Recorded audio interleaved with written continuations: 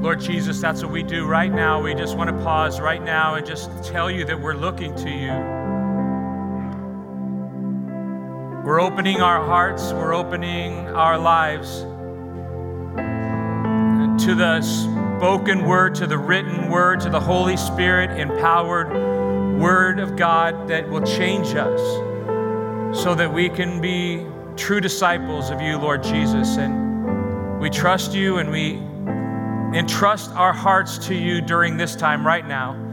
Bless your word. Lord, give me things to say that I need to hear, but that my brothers and sisters need to hear today. Meet with us in a special way, I pray. In Jesus' name, amen. Why don't you take your Bibles with me? If you have a Bible nearby, grab it and go to the first book of the Bible, the book of Genesis, and take it to chapter 39, which is where our study is taking us in the life of Joseph, a servant of God from the Old Testament days. And we're going to lean into his life today and continue in our study called The Journey, the life journey, a legendary tale of not just one person's life in a moment in history, but all of our lives as we work out the work that God is doing here on earth. So let's jump into Genesis chapter 39, into the story about Joseph and his life in verse 1. You ready? Here we go. When Joseph was taken to Egypt by the Ishmaelite traders, he was purchased by Potiphar, an Egyptian officer. And Potiphar was the captain of the guard for Pharaoh, the king of Egypt. So what we know right now in the story so far that we have learned, and if you're just joining us in this series, what you need to understand is that Joseph was raised up in a Hebrew home, hated by his brothers, sold into slavery, and now taken down to Egypt to be a slave in a person's house called Potiphar, who's an officer in Pharaoh's court. Now, he's called here the captain of the guard. Some have said that he's actually the chief executioner for Pharaoh. So the guy has a pretty high rank, and Pharaoh is the king of Egypt, the most powerful man on the planet at the time, governing over the most powerful nation on earth. And that's where we find ourselves. That's where Joseph finds himself, is in his home as a slave. I need you to keep that in your mind. As we walk down through this story, remember that Joseph isn't a guest in Potiphar's house. He's not anything special. He is a slave in Potiphar's house. Keep that in mind as we walk down through this story. Now, what we have found so far as we've been walking through this is that Joseph is right now in the middle of what we're calling his own personal wilderness experience. This is where he finds himself, and oftentimes, some of the greatest temptation to sin comes to us in the quiet, uncomfortable, isolated desert of our wilderness experiences, and it comes in all forms and all intensities. That's what we're going to be working on today, because we find that temptation enters into Joseph's wilderness experience. It's happening to us right now, and that's why it's important for us to lean into this subject today.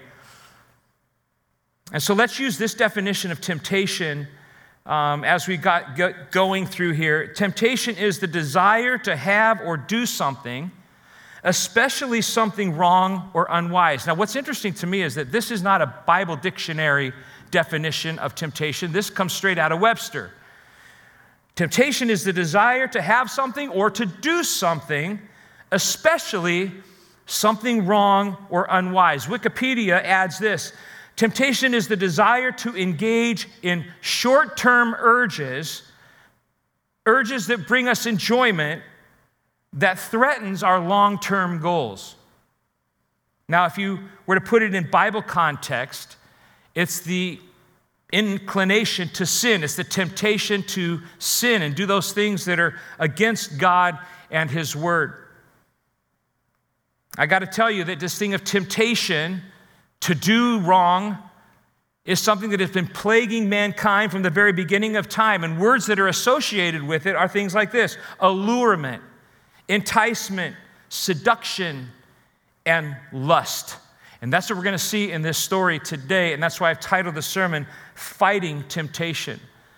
Write that down somewhere. If you're not taking notes, we do have notes online for you, but write that down that we're in a fight for our lives, especially in our times of wilderness, because temptation is on our way and we need to learn how to fight against us.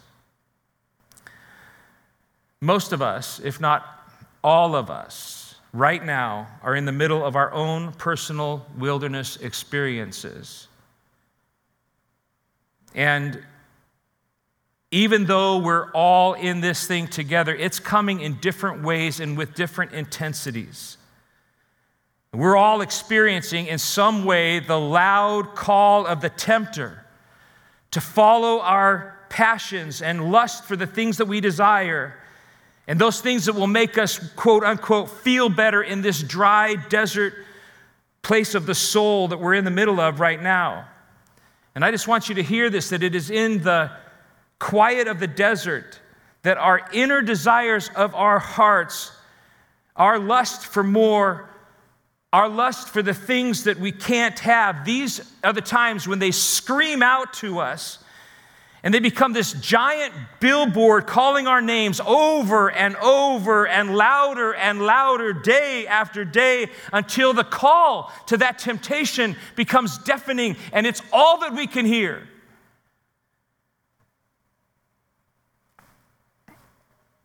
I actually wrote to some people this week, some of my Christian friends, and said, what kind of temptations are you dealing with right now in the middle of this coronavirus crisis that we're in, this shutdown right now?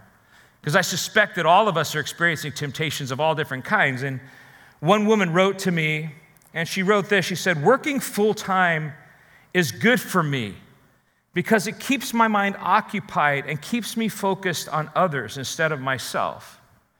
But I'm learning in this shutdown that it has become a crutch in my life, keeping me from working on my heart issues.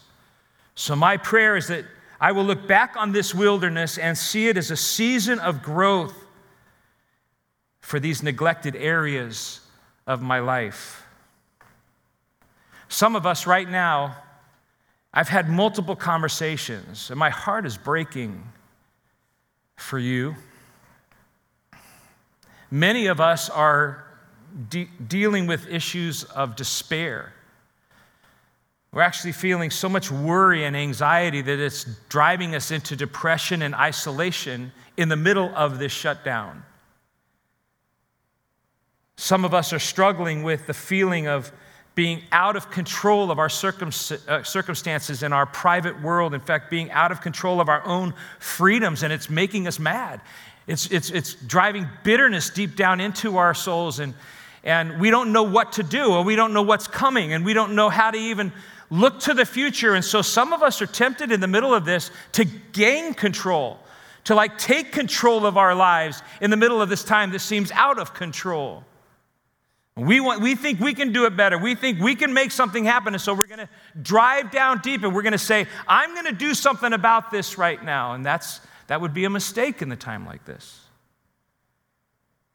Some of us are yielding to the temptation of laziness and selfishness, and we've developed a whining and complaining spirit in the middle of this time. Some of us are feeling useless, and now that everything has been stripped away, we feel inadequate and we feel unfulfilled. So we enter into self-protection and self-satisfaction and self-indulgences of all kind because we have now gone inward and now we're into a selfish mindset.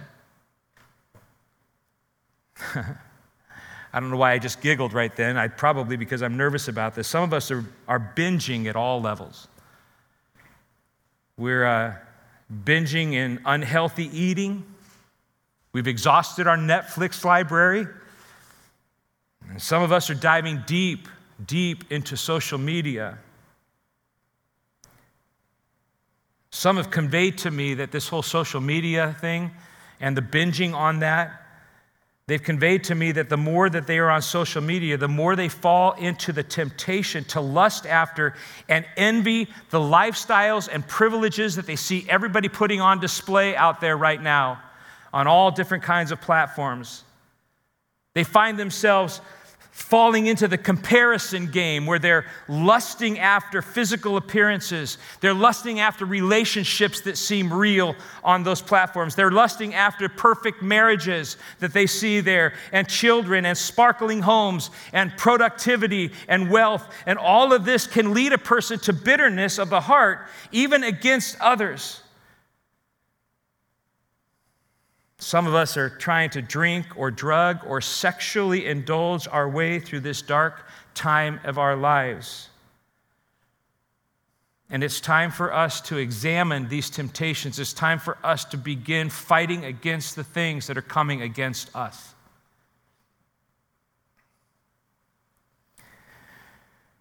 Kelly Minter is a Bible study author, and I've read in her Bible study on Joseph, she wrote this: "It seems we are never more susceptible to a major act of sin than when we are suffering and in pain."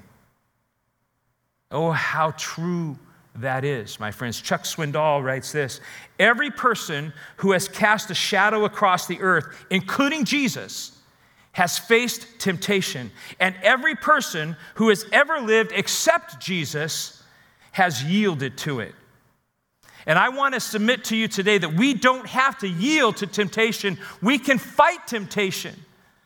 We are victorious in Jesus Christ. Those of you who just gave your heart to Jesus, you have the Holy Spirit of God living inside of you now, and you have power over sin. Jesus broke the power of sin in your life. It has no more power. You are not a slave to it any longer. We only do the things that we do and submit to and yield to temptation because we want to. And so it's very appropriate for us to learn how to fight against that temptation because, my friends, we are all at a very vulnerable time in the history of our nation. We're all at a very vulnerable time as a global community, and especially as the global community of the Church of Jesus Christ. And like we will see with Joseph, we are all facing material, personal, and sensual temptations at all varying degrees and at all varying intensities. None of us are escaping that right now. So let's jump into the story and see what we can learn from this very thing that's happening in Joseph's life. And I want to start with the first thing that we see here in the first part of chapter 39 of Genesis, the favor in Egypt. Look at verse 2 of chapter 39. "The Lord was with Joseph, so he succeeded in everything he did as he served in the home of the Egyptian master." Just don't forget, I'm going to keep reminding you that Joseph is a servant. He's a slave in this home. He's not a guest in this home. So as he is serving as a slave in this home, look what the Lord is doing in his life. It says, "The Lord was with Joseph, so," and circle that, "so he succeeded in everything that he did as he served as a slave." So what is the secret of his success? Was there something super special about Joseph? Did he have some kind of special skill? The answer is absolutely not. In fact, what we have learned about Joseph is he's just a little spoiled brat. Now, his mommy and daddy thought he was something special, and they favored him, and they pampered him, and they spoiled him, and it all came out very badly for him in his life. But he comes out of this very highly dysfunctional family. There's nothing special about Joseph in his life except this: the Lord was with Joseph. Write this down somewhere. Success comes only from the hand of God. I want to remind all of us, those of us who might think we're all that for God, especially those of us who have been following Christ for a long time, I want to take us back to where Paul takes the brothers and sisters back in 1 Corinthians 1:26. Look at it with me. Brothers and sisters, think of what you were when you were called. In other words, remember who you were and where you were and what you were when the Holy Spirit came and called your name and delivered you out of darkness into his glorious light. Remember who you were, because not many of us were wise by human standards. Not many were influential. Not many were of noble birth. Anybody want to say amen to that and hallelujah? And I get that. Yes, I get that. But God chose, look at this now, God chose the foolish things of the world to shame the wise. God chose the weak things of the world to shame the strong. God chose the lowly things of this world and the despised things and the things that are not. Why? To nullify the things that are, so that no one may boast before him. God chooses the dysfunctional. God chooses the spoiled. God chooses the favored. God chooses the little spoiled, rotten brats that are going around tattling on everybody. Those are the kinds of people that God is using, just like Joseph, so that no one can boast before him.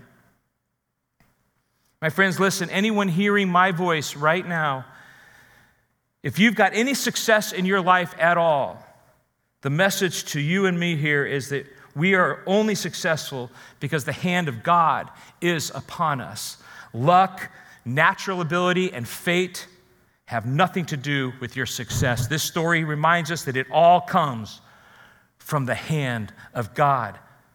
God was with Joseph, so everything he did prospered. And look at Potiphar and his response to this in verse 3 of chapter 39. Potiphar noticed this, and he realized that the Lord was with Joseph, giving him success in everything he did. Let me pause and just say, Joseph didn't tell him that the Lord was with him. He saw that the Lord was with him. He could tell. And I just want to say to you, no matter who you are, as long as you're faithful to the Lord and you're serving him and giving him everything that you have, others, you don't have to go around telling other people how great you are. You don't have to go around telling other people that you're a great Christian. They'll see by the fruit you will know them, Jesus says. Others will be able to see God through your hard work and faithfulness, just like happened here, where Potiphar noticed. I love that. In verse 4, it pleased Potiphar, so he soon made Joseph his personal attendant, and he put him in charge of his entire household and everything that he owned. From the day Joseph was put in charge of his master's household and property, the Lord began to bless Potiphar's household for Joseph's sake. You know, Proverbs 11:11 says that the whole city will be blessed because of the blessing of the righteous. We have an effect on God's blessing all around us because of our righteousness and our righteous living, which is what we see here.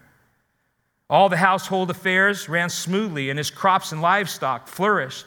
Verse 6, so Potiphar gave Joseph complete administrative responsibility over everything he owned.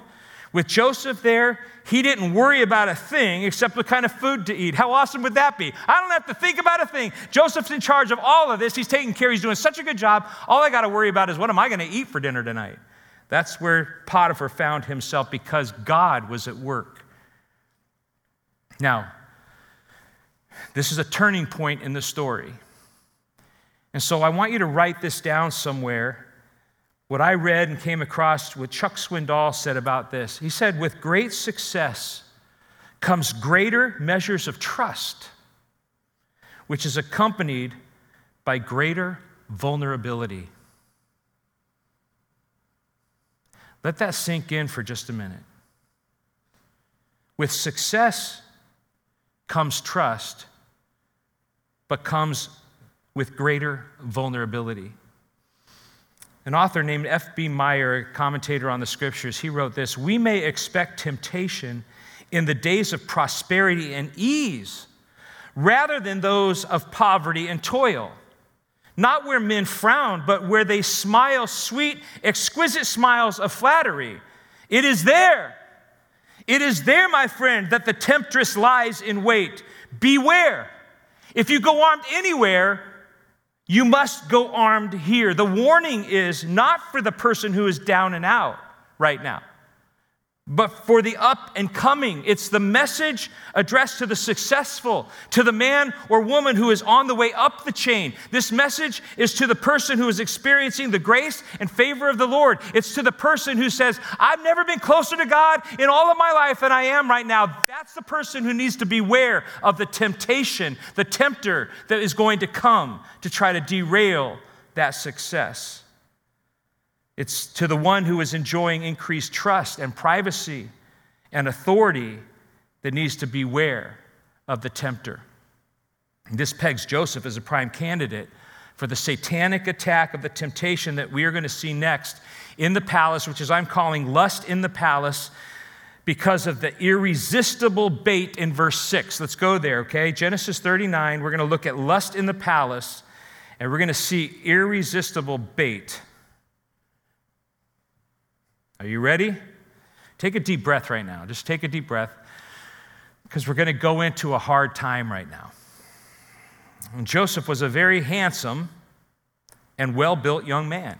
I don't think I need to explain that any further. Good for him, right? And Potiphar's wife soon began to look at him lustfully. Come and sleep with me. And what are the next two words? She demanded.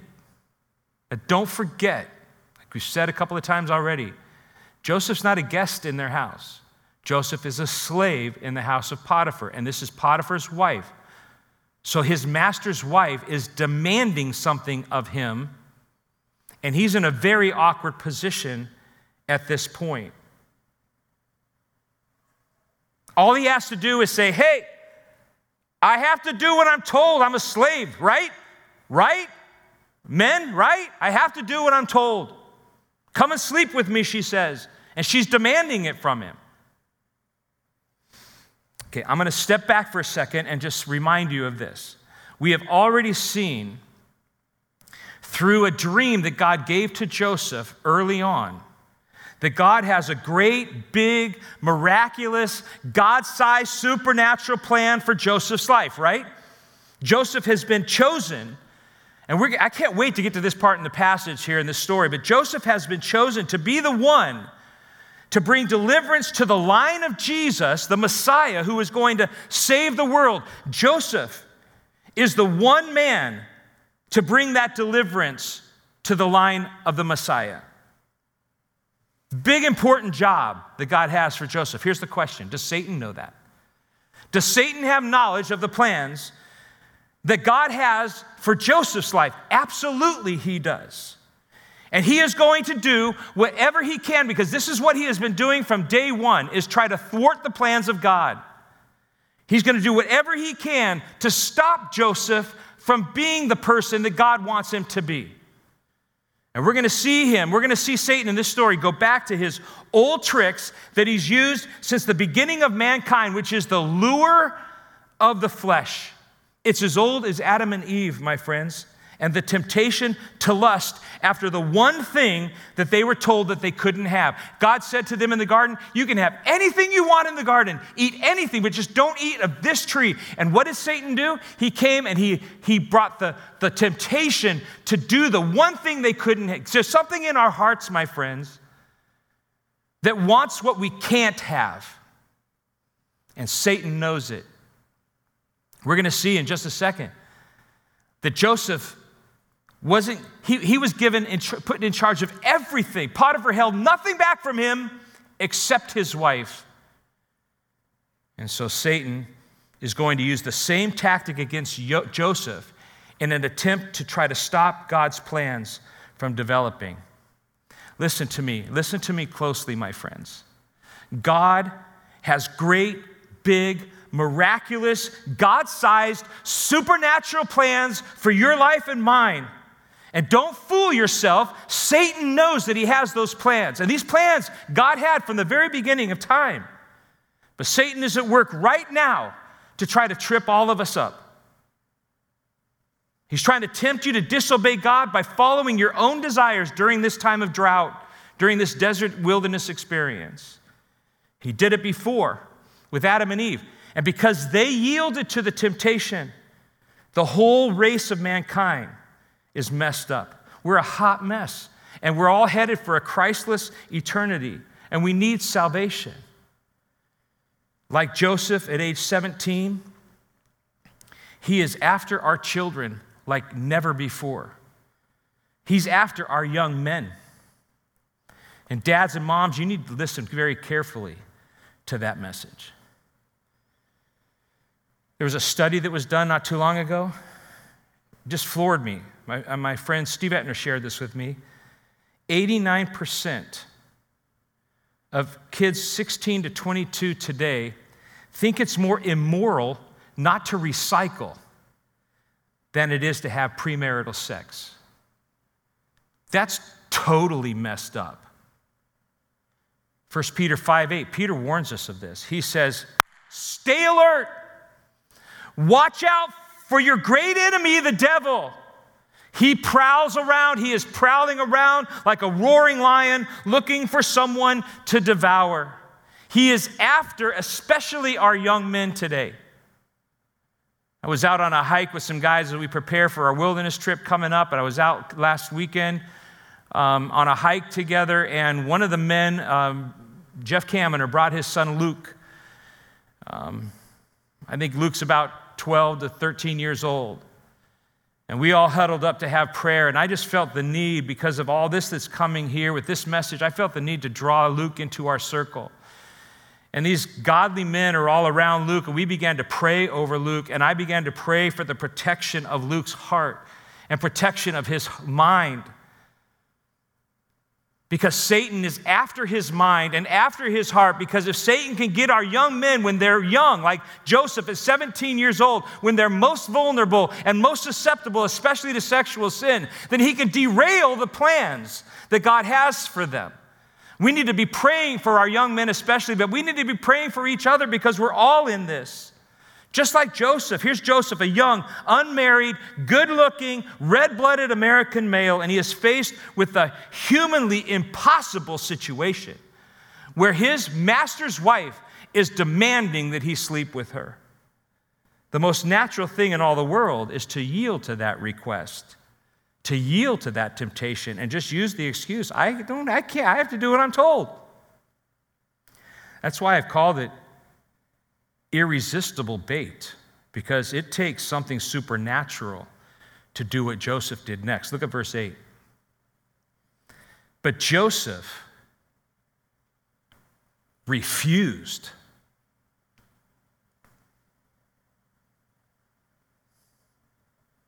I'm going to read that again. But Joseph refused.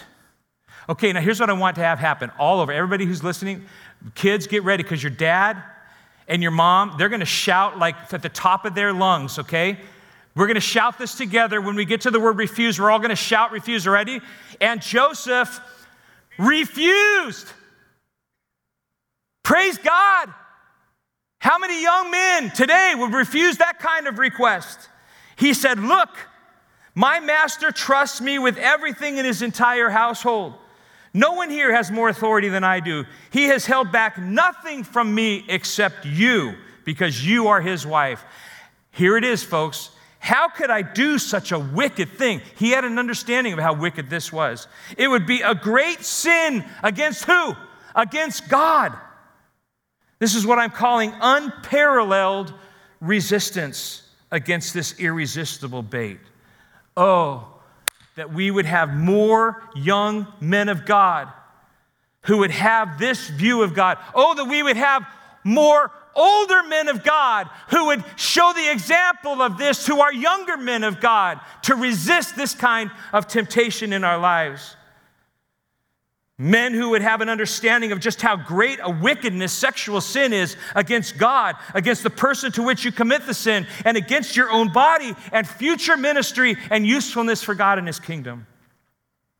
I want to tell you that this story exists to shut down the lie that men can't resist temptation, because Joseph did. The lie that I can't help myself. Yes, you can. You can help yourself. If Joseph can, and Joseph was a nobody, then everybody can, my friends. I think this is written so that we can all see that if Joseph, this spoiled, rotten kid, who comes from a highly dysfunctional sexually dysfunctional family, if he can resist this kind of temptation, so can you and I. That ought to bring great comfort and encouragement to your heart today. Verse 10, she kept putting pressure on Joseph day after day, but he refused to sleep with her. And he kept out of her way as much as possible. I'm calling this relentless persistence on the part of Potiphar's wife. And my friends, are you hearing me today? If you are living in the fairy tale that when you resist the tempter or the temptress, he or she goes away, then you need to wake up, because you're living in a dreamland. It's just the opposite. The tempter will actually turn up the heat when you resist and when you refuse. You actually become more of a challenge for Satan. It's like, game on. Hey, demons, we got a live one here. You ever been fishing? There's no fisherman out there that loves to drag a carp up off the bottom.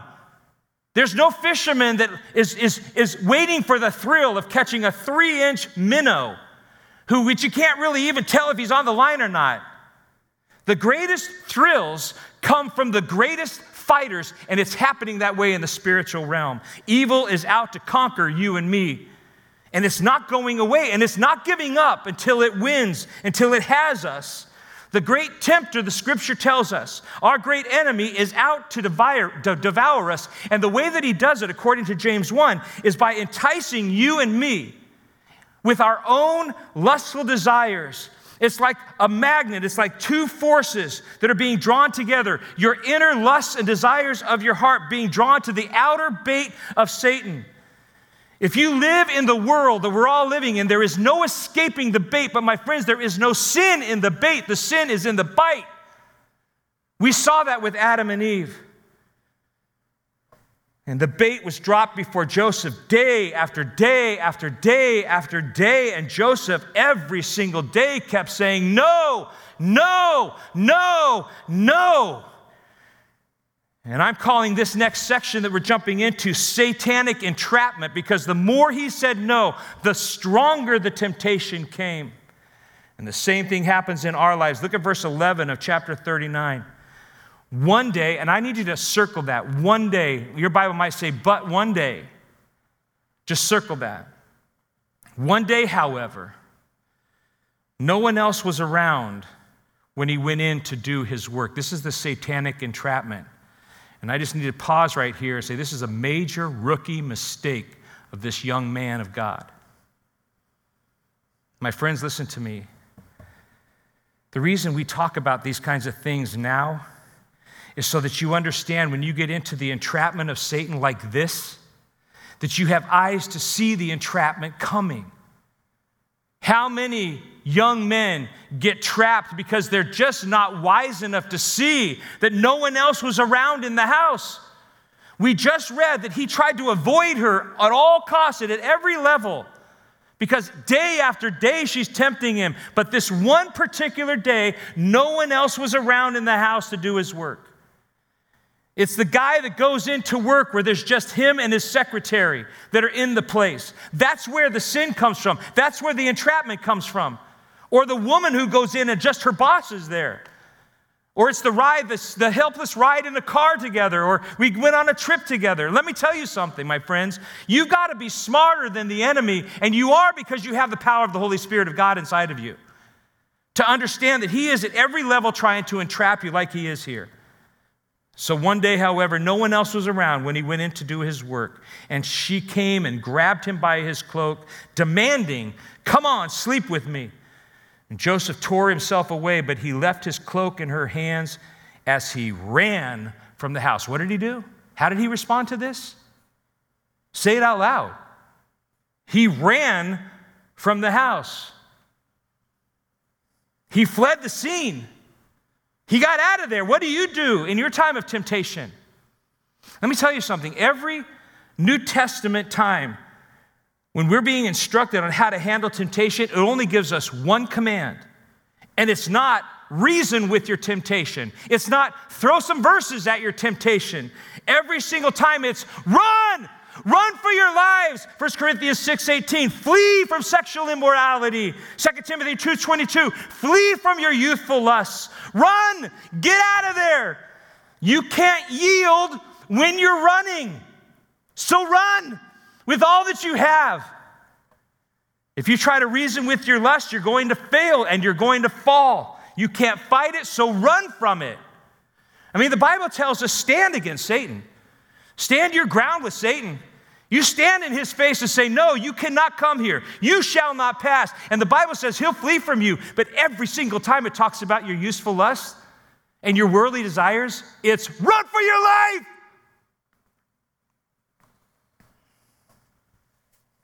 Man, Phil, you're all cranked up about this. You're exactly right. because I have been struggling and battling my entire life with the temptation that comes from my own evil desires that Satan puts in front of me all the time. And you know what I'm talking about. And you're in the middle of it right now. Some of you are being tempted like you've never been tempted before. This message is for you. You can run from it. You can get out of it. Have you ever heard this phrase? No good deed goes unpunished. Well, that's what we see now in this story. Let's bring it to a close here. Verse 13, we're going to see the mistreatment for righteousness. So many times we try to do the right thing and it seems like we get punished for it. And this is what we're going to see here. And I know this is what Joseph felt as he faced this false accusation in verse 13. Look at it in Genesis 39. When she saw that she was holding his cloak and he had fled, she called out to her servants, and soon all the men came running. Look, she said, my husband has brought this Hebrew slave here to make fools of us. He came into my room to rape me, but I screamed. Some commentators believe that she actually did scream, but it wasn't a scream of rape. It was a scream of rage. She was so infuriated with the fact that he would not succumb to her temptation. And when he heard me scream, he ran outside and got away, but he left his cloak behind. She kept the cloak with her until her husband came home, and then she told him her story. That Hebrew slave you brought into our house tried to come in and fool around with me, she said. But when I screamed, he ran outside, leaving his cloak with me. Falsely accused, and now unjust punishment comes to the man of God who is trying to do the right thing. In verse 19, Potiphar was furious when he heard his wife's story about how Joseph had treated her. So he took Joseph, threw him into the prison where the king's prisoners were held, and there he remained. And just that quick, Joseph is back in the pit. He's back down in the dark hole.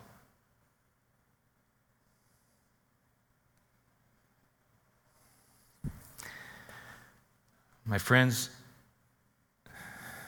Satan is relentless in his pursuit to destroy your life and to steal your joy and to steal your effectiveness for the kingdom. What do you think was going through Joseph's mind? And there he remained. We don't even know how long he was in the prison here. But here he is. He knows he's going to be exalted. He knows that God's got great big plans for him. He gets sold into slavery. He gets exalted. I'm sure his heart was like, this is it. This is the realization of my dream. This is the realization of God's plan. Only to be falsely accused and unjustly punished and thrown into prison. And there he remained. My friends, can I tell you something? Joseph doesn't know any more about the future of his story than where he is right now in prison than you and I know about our story tomorrow.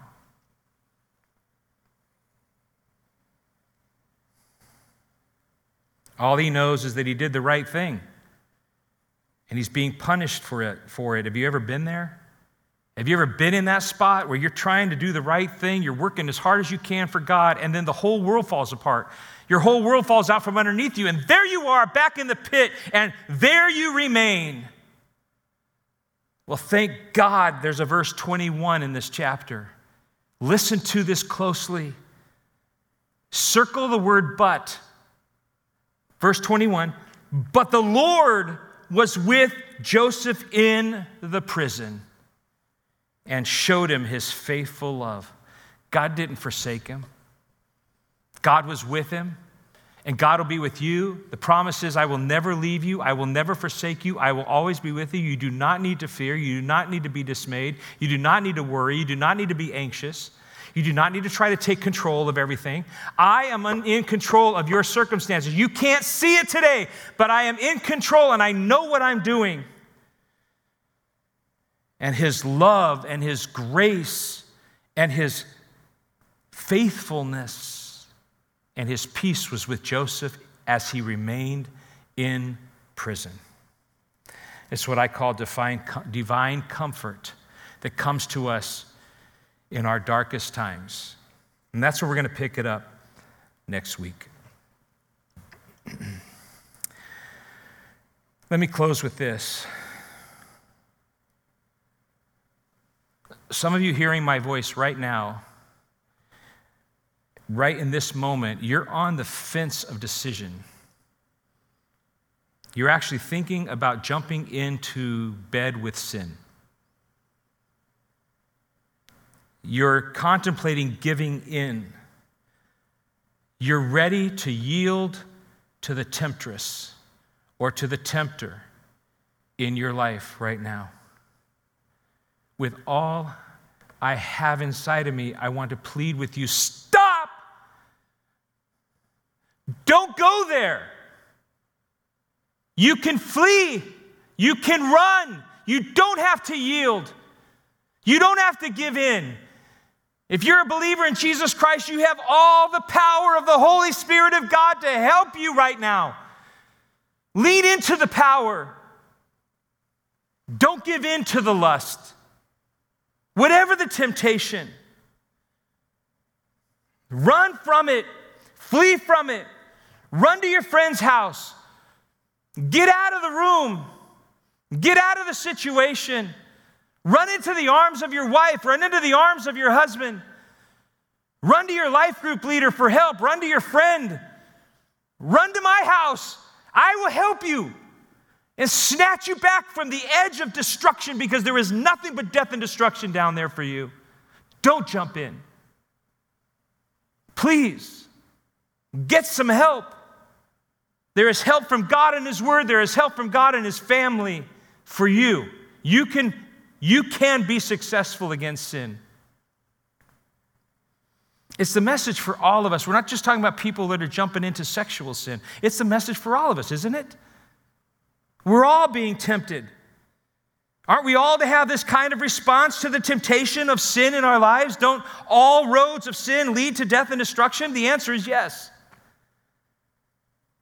And if we're going to fight the temptation and fight it victoriously, then we must do what the Bible says. And here's some simple things. Resist the devil, and he will flee from you, James 4:7. Walk in the Spirit, and you won't please and fulfill the flesh, Galatians 5:16. Hide God's word in your heart. That's called memorization. You got to be in the word to hide the word. So be in the word and hide God's word in your heart, and it will keep you from sin, Psalm 119, verse 11. And these are the words that Jesus said to his disciples that night in the garden. Watch and pray so that you won't fall into temptation. My friends, listen to me. Romans 8:37 says, in all these things, we are more than conquerors. We're not just conquerors. We are more than conquerors through Him, Jesus Christ, who loved us, and the power of His Holy Spirit. We keep hearing that we will get through this, right? We will get through this, and we'll get on the other side of this wilderness experience, and I believe that. We also keep hearing things like we won't just survive it. We're going to be victorious, and we're going to be better on the other side. I've actually said those words myself. I just want you to know that now is the time to make the move.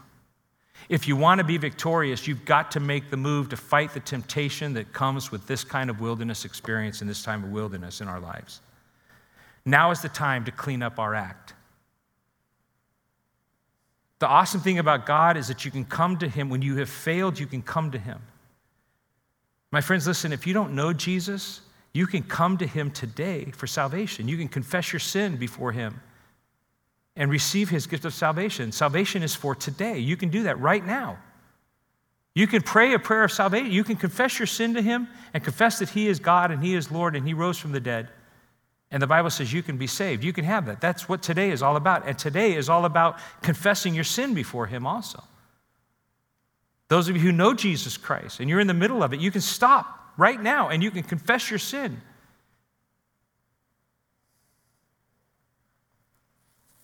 From the first-time listener online with us today to the chairman of our deacon and elder councils, I plead with you. I can't help you change your past, But I can help you with the power and the Word of God to help you change the trajectory of your future. That's what today is all about. I pray that you would take God's Word and what it is saying to you, and that you will use it. The Bible says if we confess our sin, He will be faithful to forgive us our sin. And it says that he who covers his sin will not prosper, but he who confesses and forsakes it will find mercy.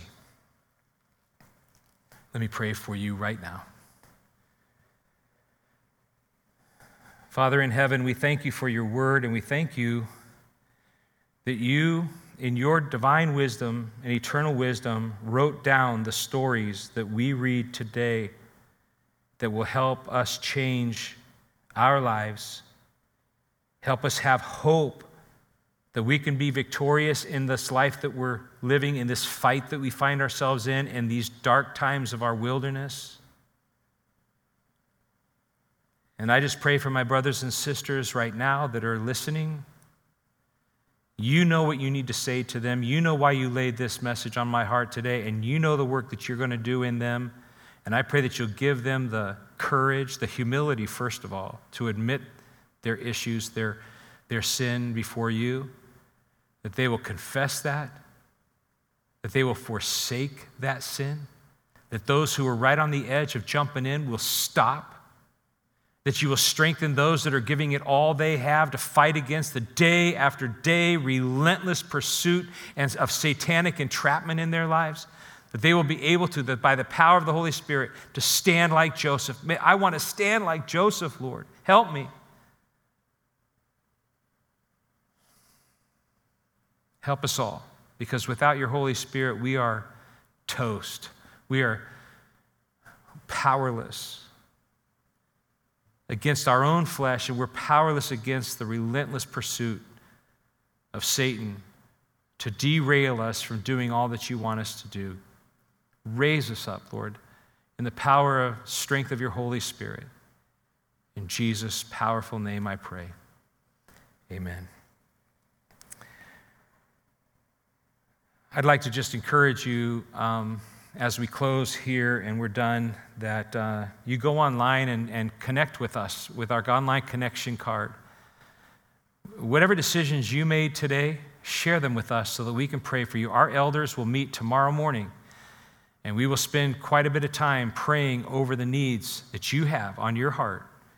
If you need strength to help, write that down on a connection card, get it into us this afternoon so that we can pray with you and for you as we all walk out this thing called being a disciple of Jesus Christ together. Until next time, just from Robin and I, we love you. We miss you. Can't wait to see your faces, give you a big hug, and meet again together. But until then, keep going hard for the Lord. Give him all that you have. He will strengthen you in his Son, Jesus Christ, and the power of the Holy Spirit. God bless you, my friends.